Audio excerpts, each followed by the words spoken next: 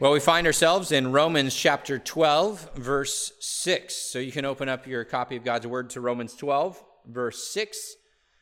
And we're going to read the whole section, Romans 12, 1 through 8, just to get the big picture again. So Romans 12, 1 through 8. Romans 12, verse 1. I appeal to you, therefore, brothers, by the mercies of God, to present your bodies as a living sacrifice, holy and acceptable to God, which is your spiritual worship. Do not be conformed to this world, but be transformed by the renewal of your mind, that by testing you may discern what is the will of God, what is good and acceptable and perfect. For by the grace given to me, I say to every one of you among you, not to think of himself more highly than he ought to think, but to think with sober judgment, each according to the measure of faith that God has assigned. For as in one body we have many members, and the members do not all have the same function, so we, though many, are one body in Christ, and individually members one of another, having gifts that differ according to the grace given to us. Let us use them. If prophecy, in proportion to our faith. If service, in our serving. The one who teaches, in his teaching. The one who exhorts, in his exhortation. To the one who contributes, in generosity. The one who leads, with zeal. The one who does acts of mercy, with cheerfulness. Well, in preparation... this ends this reading of God's holy, inspired, and inerrant word. We always want to end with that.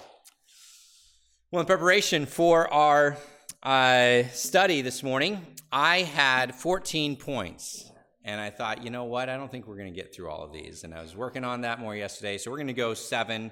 We'll do 7 more next week, so I spared you guys the afternoon. So we are looking at the topic, what are spiritual gifts? What are spiritual gifts?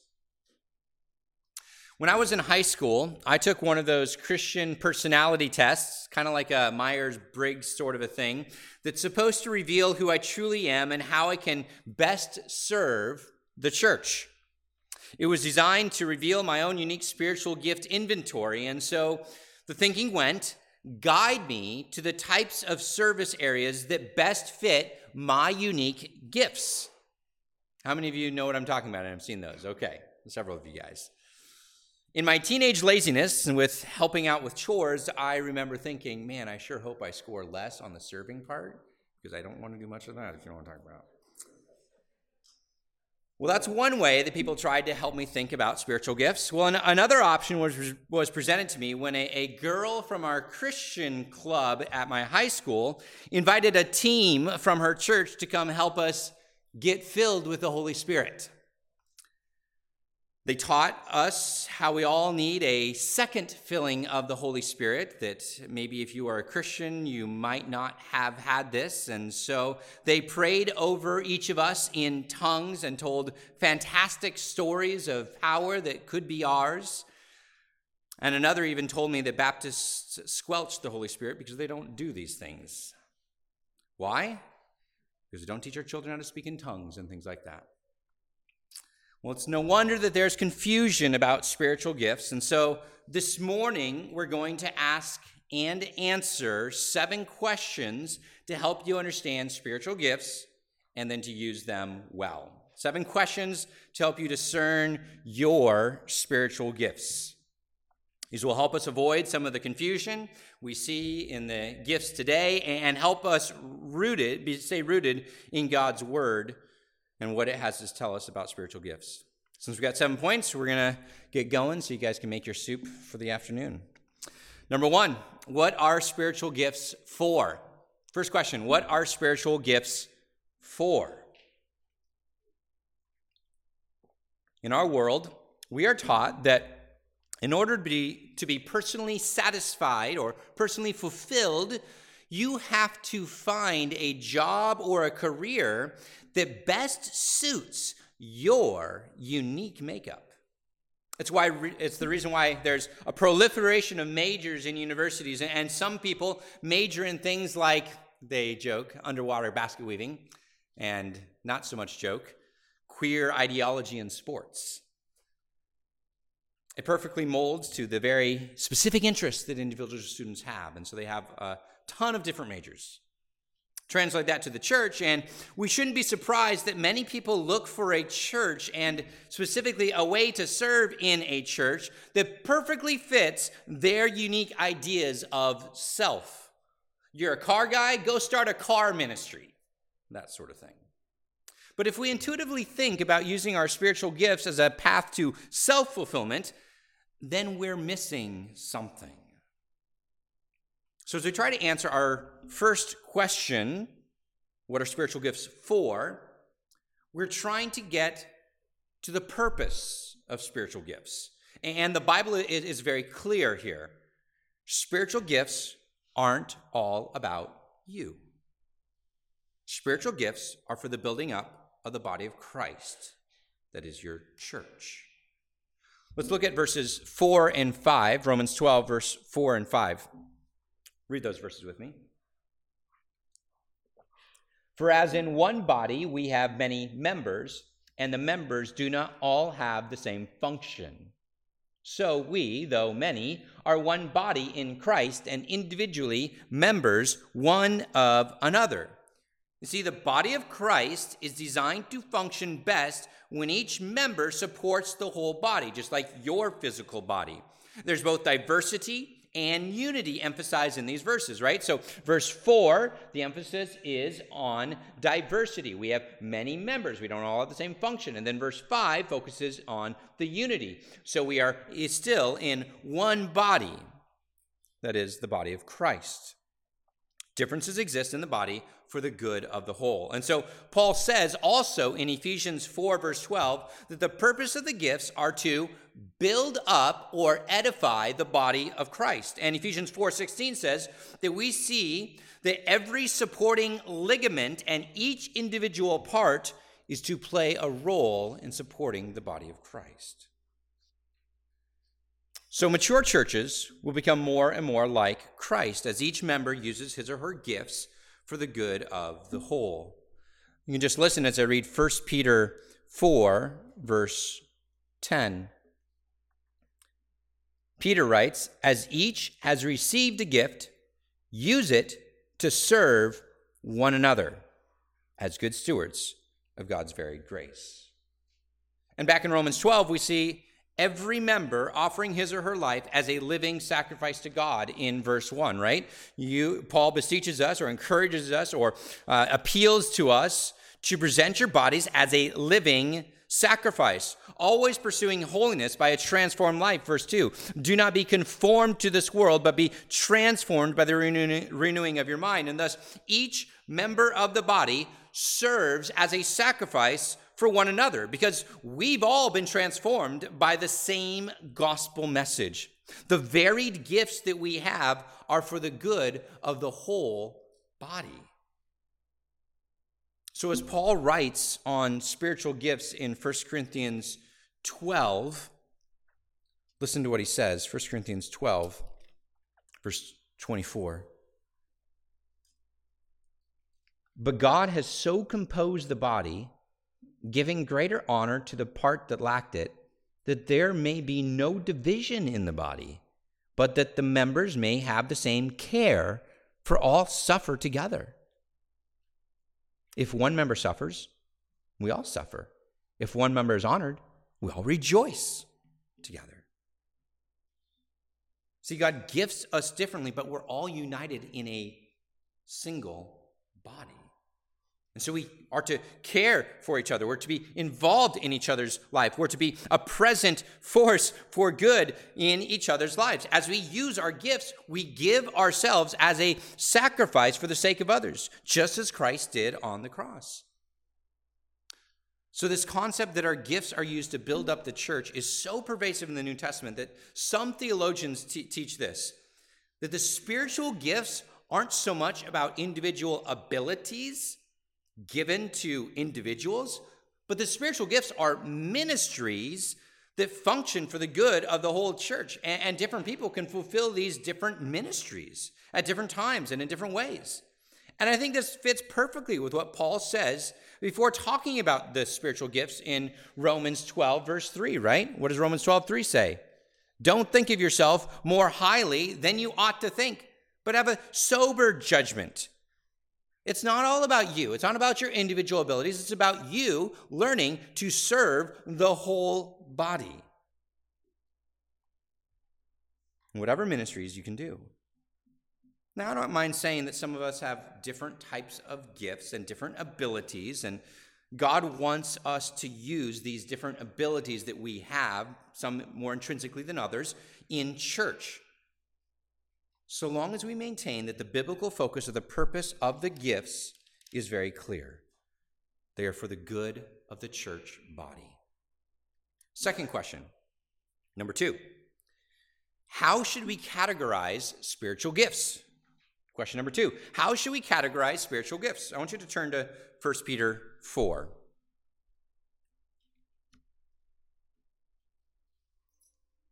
In our kitchen, we have drawers underneath our counters that house different utensils.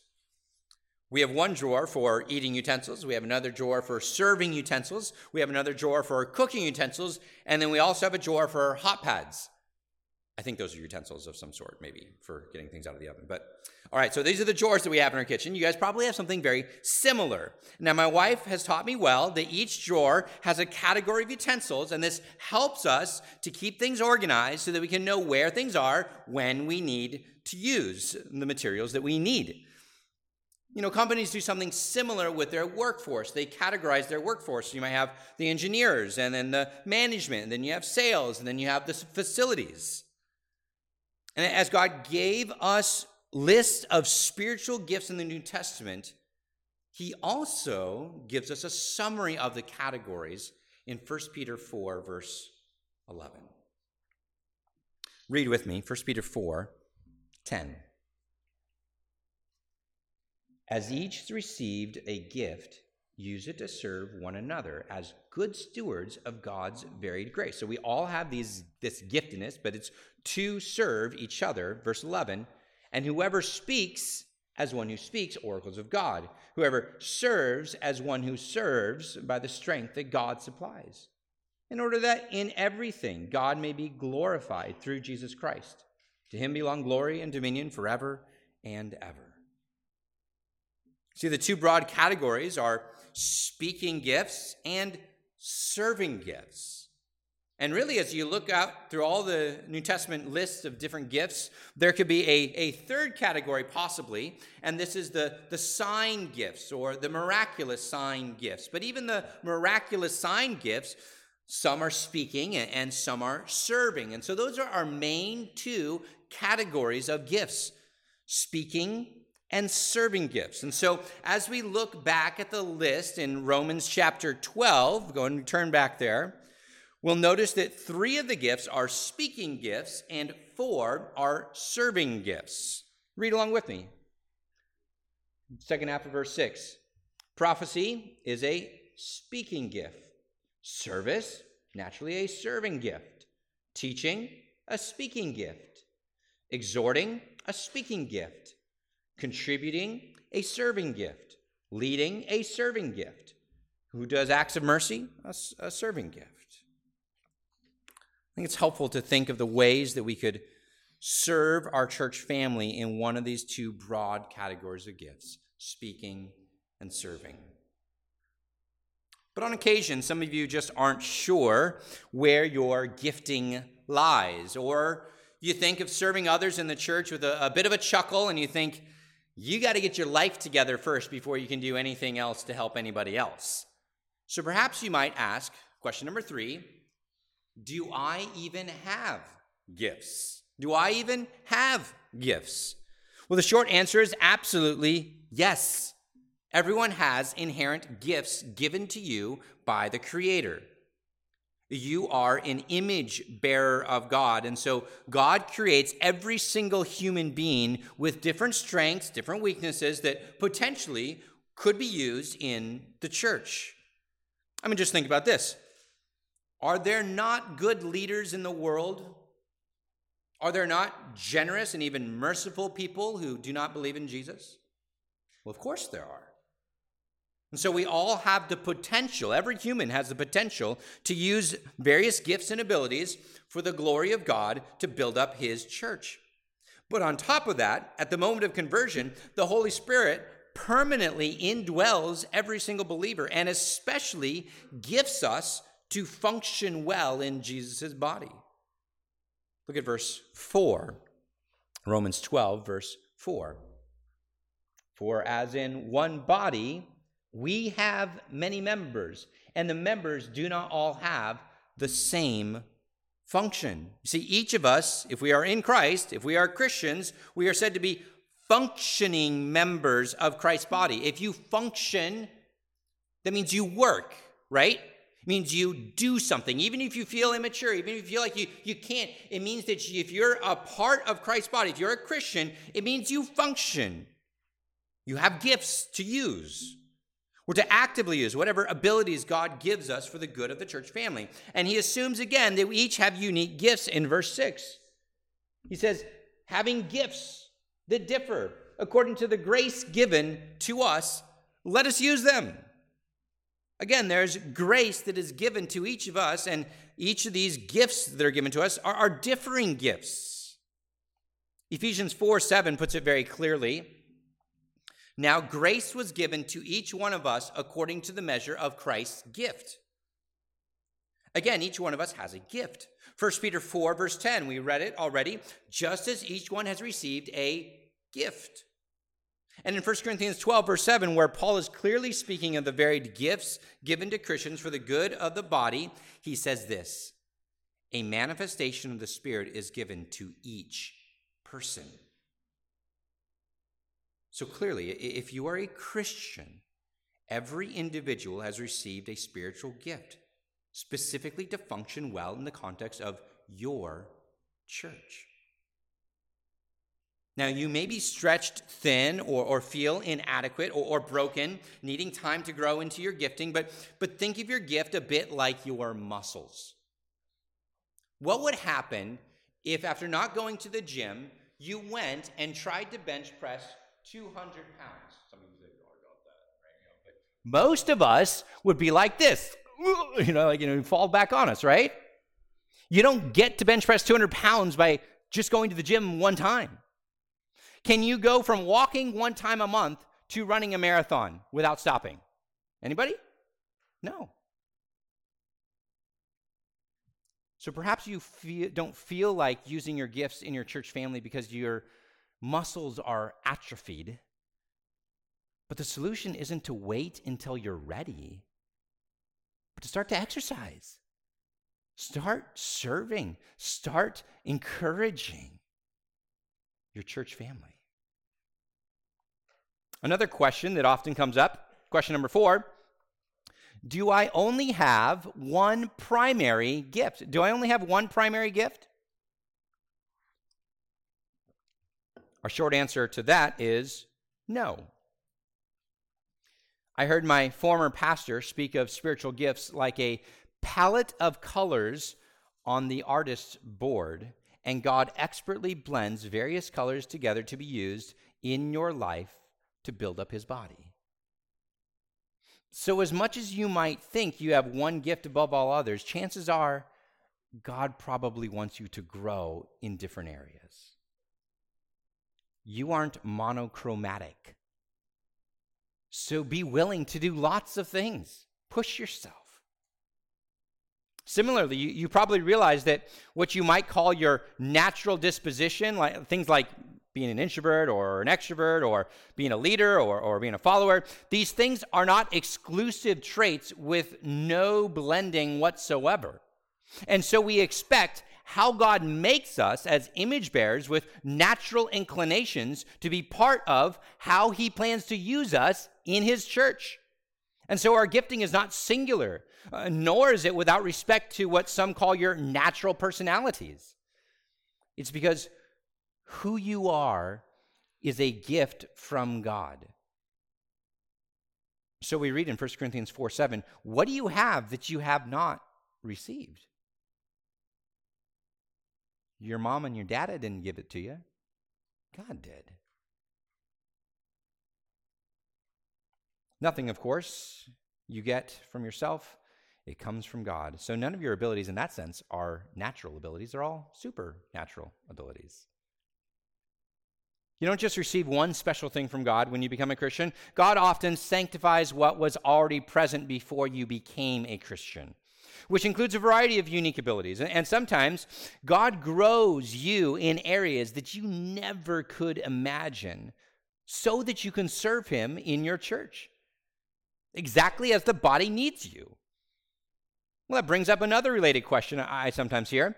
Number 5, can my gifts grow and change? Can my gifts grow and change? Well, if you've ever taken a personality test multiple times, you probably have learned 2 things. Number 1, we're all blends of different character traits. God created us as complex creatures. We already talked about that. But second, you probably get different results depending on when you took the test. And part of that is simple. God created us with the capacity to change and grow. That's the great hope that we have in biblical counseling. As we have moments of intense need, we are to realize that God's word is, according to Hebrews 4:12, living and active, sharper than any two-edged sword, piercing to the division of soul and spirit, of joints and of marrow, and discerning the thoughts and intentions of the heart. The great blessing and promise of God is that he can fashion us into the image of Christ. That he has preserved his word to help us know how to worship, serve, and live a life for his glory and our ultimate satisfaction. In 1 Peter 1, God is pictured as a refiner who sanctifies us, weeding out the impurities that we have. So the goal is always to grow us into the image of Christ. So can your gifts grow and change? Absolutely, because you can grow and change. I mean, what does Romans 8:29 say? Go back there. Romans 8:29. For those whom he foreknew, he also predestined to be conformed to the image of his Son, in order that he might be the firstborn among many brothers. You see what God predestined us to do? What did he call us to do? What did he elect us to do? He predestined us to be conformed to the image of his Son. So as much as we are inclined to be better at certain things, as much as we have been given, quote unquote, natural abilities, it is absolutely true that your gifts can grow and change as you grow into the image of God the Son, because that is God's goal in your life, to help refine you and to grow you. So let's take the gift of mercy, for example. Many young people are bent a little bit more towards justice and have a difficult time seeing the need for mercy when wronged. Many older people struggle with this as well. But the longer God works in us, often the more we are able to respond mercifully in difficult situations. And if you took a spiritual gift test and scored low on surface, it doesn't mean that you don't need to serve others. Well, that gets us to our next question. Question number 6. How do I discover my spiritual gifts? How do I discover my spiritual gifts? Well, if you haven't figured it out by now, spiritual gift inventory tests are not particularly helpful. It places all the focus on us and finding fulfillment in doing what we think we want or are somehow best equipped to do, rather than on serving the body in the ways that are best for the body. Such an abstract way of, and I'm going to quote Tom Schreiner as he speaks of personal spiritual gift inventory tests. He says this: such an abstract way of discovering our gift is actually contrary to the spirit of the New Testament, where we are summoned to give ourselves to other believers in the congregation. To put it another way, we will discover our gift when we pour ourselves into the lives of other believers, when we get involved in the life of the body. So, how can you figure out your spiritual giftings? By seeing a need in the body of Christ and filling it. I mean, maybe we need to back the car up just a second.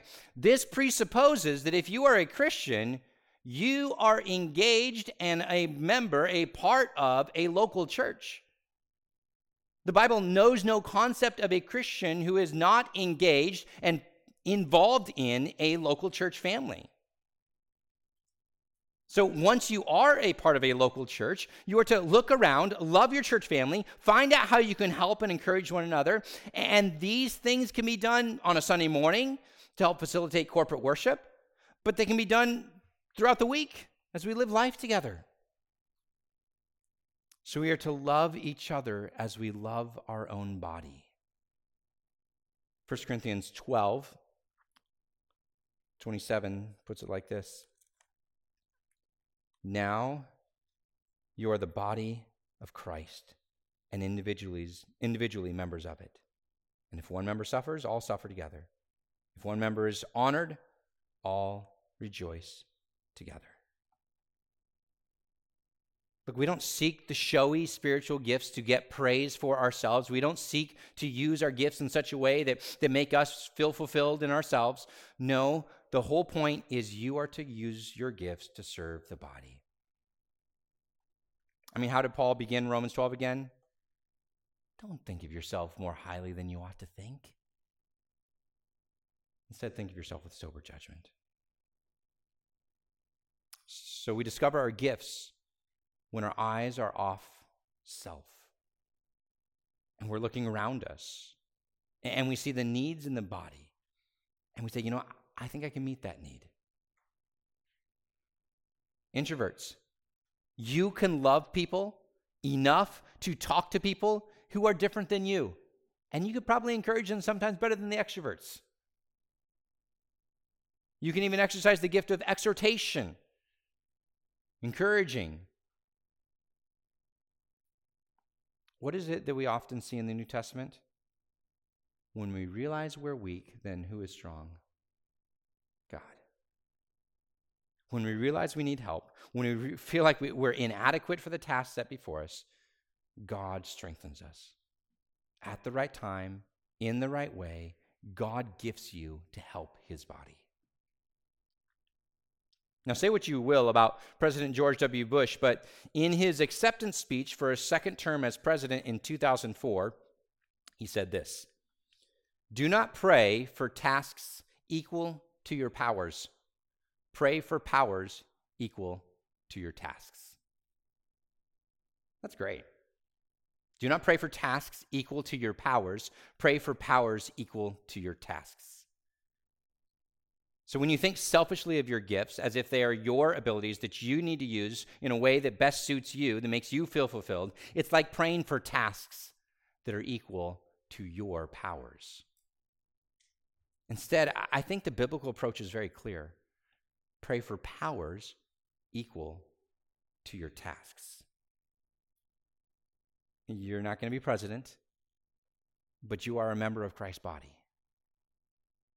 You are designed and you are gifted specifically to love, care for, and serve your church family. So you can discover your gifts, not by looking within, but by looking without. Lean into exercising your gifts. Don't be a passive participant on a Sunday morning, the last to come, the first to leave. Switch those around. Come early. Talk to people. Leave late. You'll be okay. And start discovering your spiritual gifts. Now, at this point, we're ready to look at our full answer to our question we considered in the title of the sermon. What are spiritual gifts? What are spiritual gifts? This comes from our catechism, question number 88. So the full answer is, spiritual gifts are specific abilities given to the redeemed. They are given to Christians. We notice that they might be part of what naturally, quote unquote, you are, but they are specific abilities given to the redeemed for the purpose of building up Christ's church, of spreading the gospel, and of ministering to one another. That's why we started by recognizing that spiritual gifts are all about your ability to minister to your church family. Since the church is central to God's plan to work in this world, it shouldn't surprise us that who we are, our giftings, will be used by God to build up churches.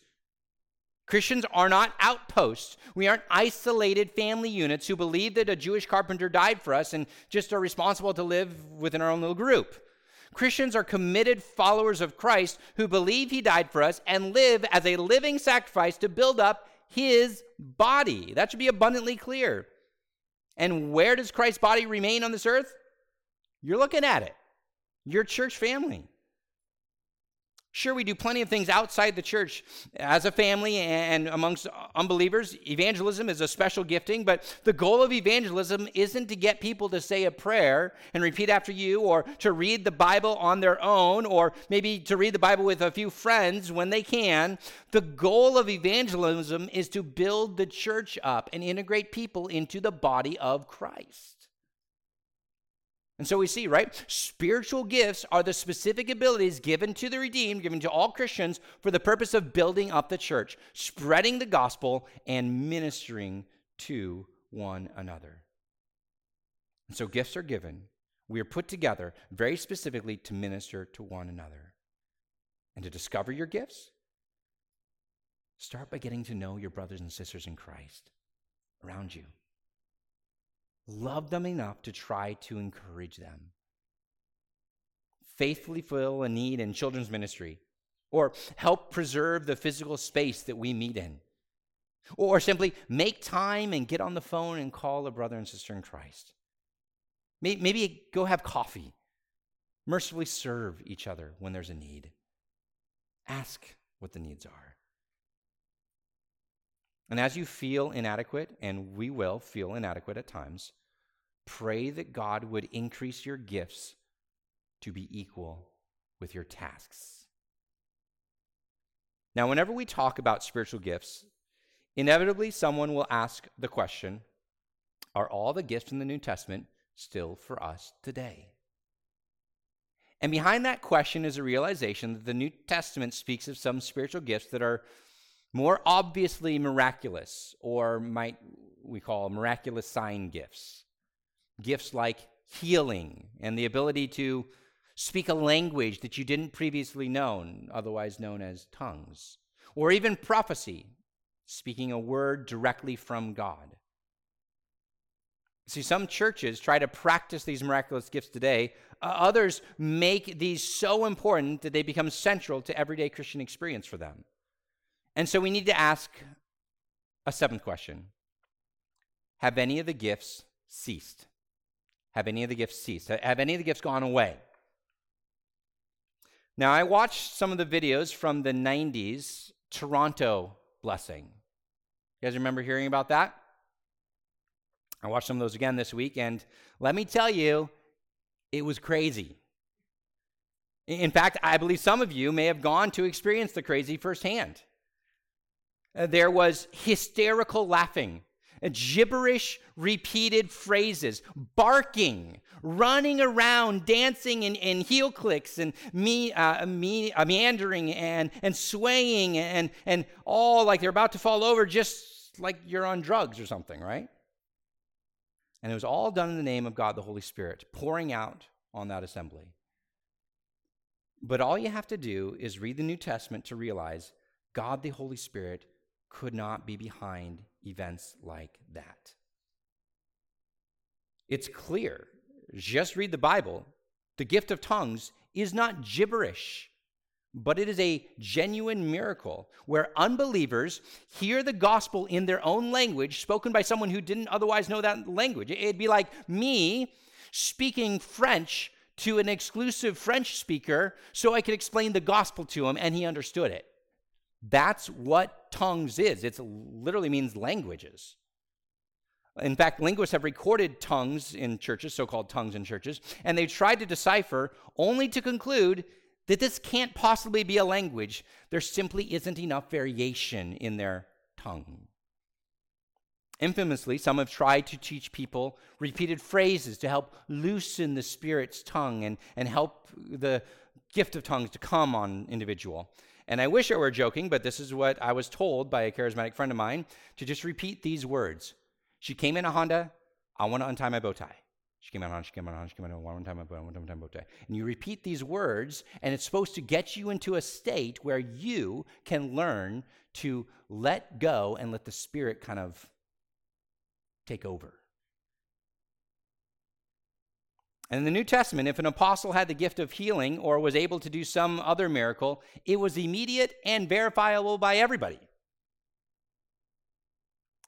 See, plenty of responsible Christians recognize this, and while they agree that the Toronto blessing was a hoax or just a way to fleece people for money, they still believe in the continuation of the sign gifts as they're rightly practiced according to the New Testament.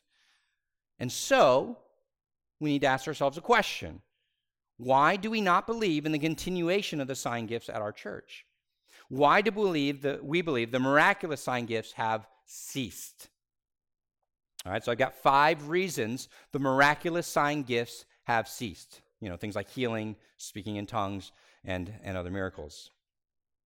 First reason, biblical history shows us miracles verify revelation. Biblical history shows us that miracles are specifically designed to verify revelation. Have you ever stopped to consider when God did miracles in the Bible? Was there a lot of miracles during the life of King David? No. What about during the life of Abraham? A few times God spoke to him, and there's some dreams, but very little. No miracles seem to be concentrated during the life of some of the greatest people in biblical history. Instead, miracles are concentrated in 3 time periods in the Bible, which happen to be the 3 main periods of biblical composition. First, the concentration of miracles is found in the life of Moses, right? Moses, he's the one who was responsible for the plagues in Egypt, for parting the Red Sea, for the Mount Sinai. And what did Moses do? He wrote the first 5 books of the Bible. Miracles then are sporadic during Joshua's life, and even more rare during the 450 years of the Judges. They are rare during the life of David. So do you know now what is not happening during those times? Composition of Scripture. Scripture is not largely being written. It isn't until God transitions to the time of the prophets with Elijah and Elisha that we see another period of concentrated miracles. Elijah and Elisha, you read them in 1st and 2nd Kings and you realize, man, these guys did miracles left, right, constantly, right? Why? Well, that was the very time when God transitioned away from kind of working through kings and started to speak through the prophets. And what were the prophets responsible for? They were responsible for collating the Psalms, the Proverbs. They were responsible for writing the big books of the histories, like 1st and 2nd Samuel, 1st and 2nd Kings. They were responsible for writing the books of the prophets. The prophets were responsible for writing the rest of the Old Testament. And so God wanted to verify their ministry of the revealed Word of God through these miracles.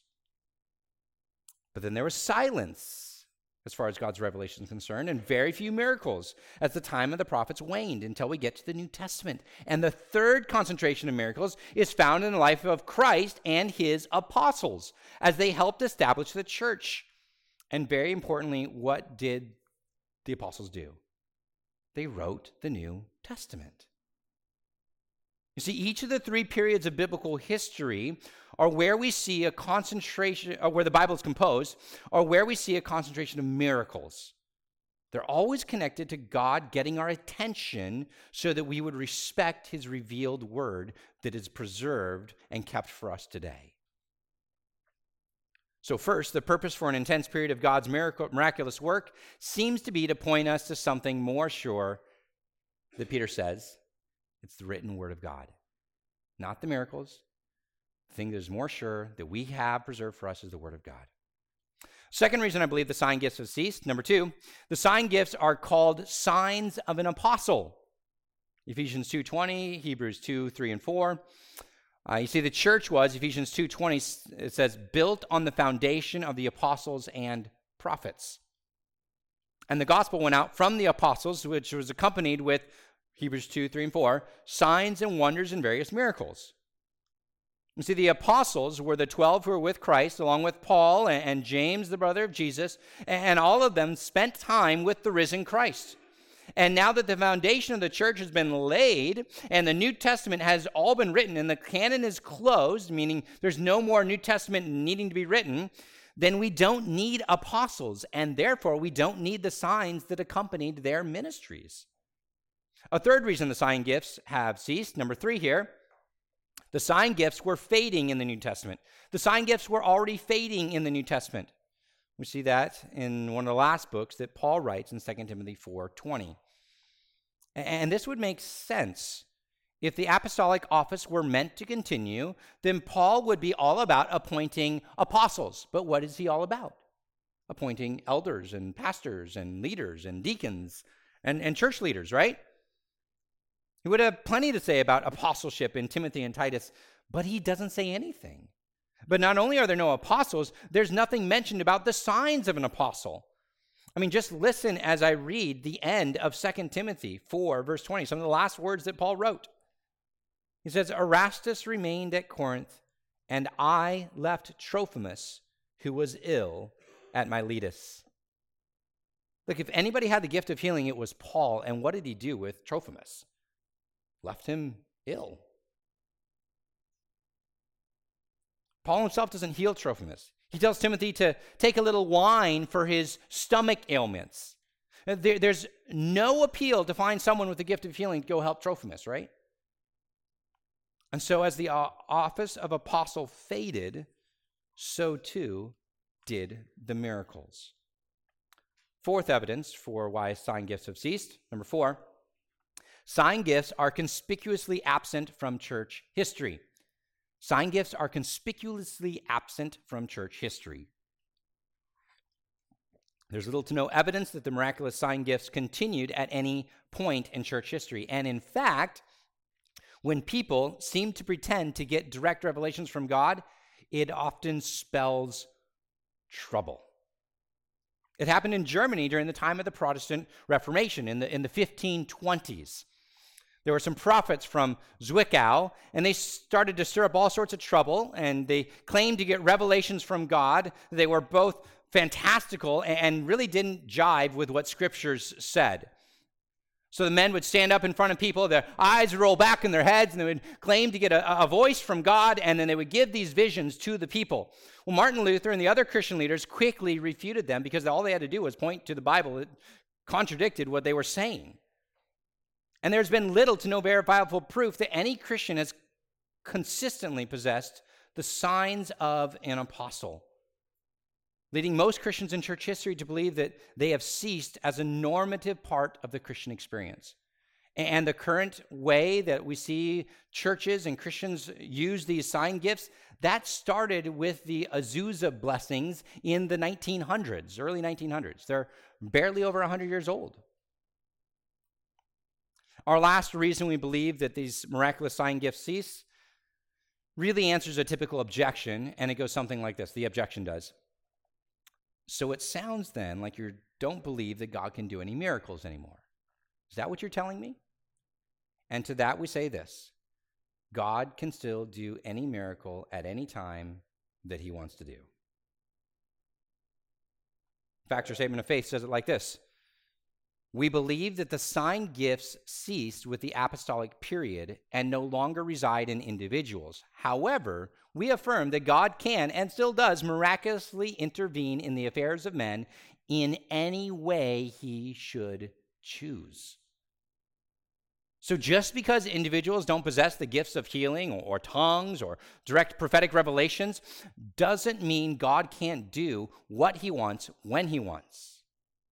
I mean, I often pray for healing, and there are times when people I've known have unexpectedly been healed of some illness.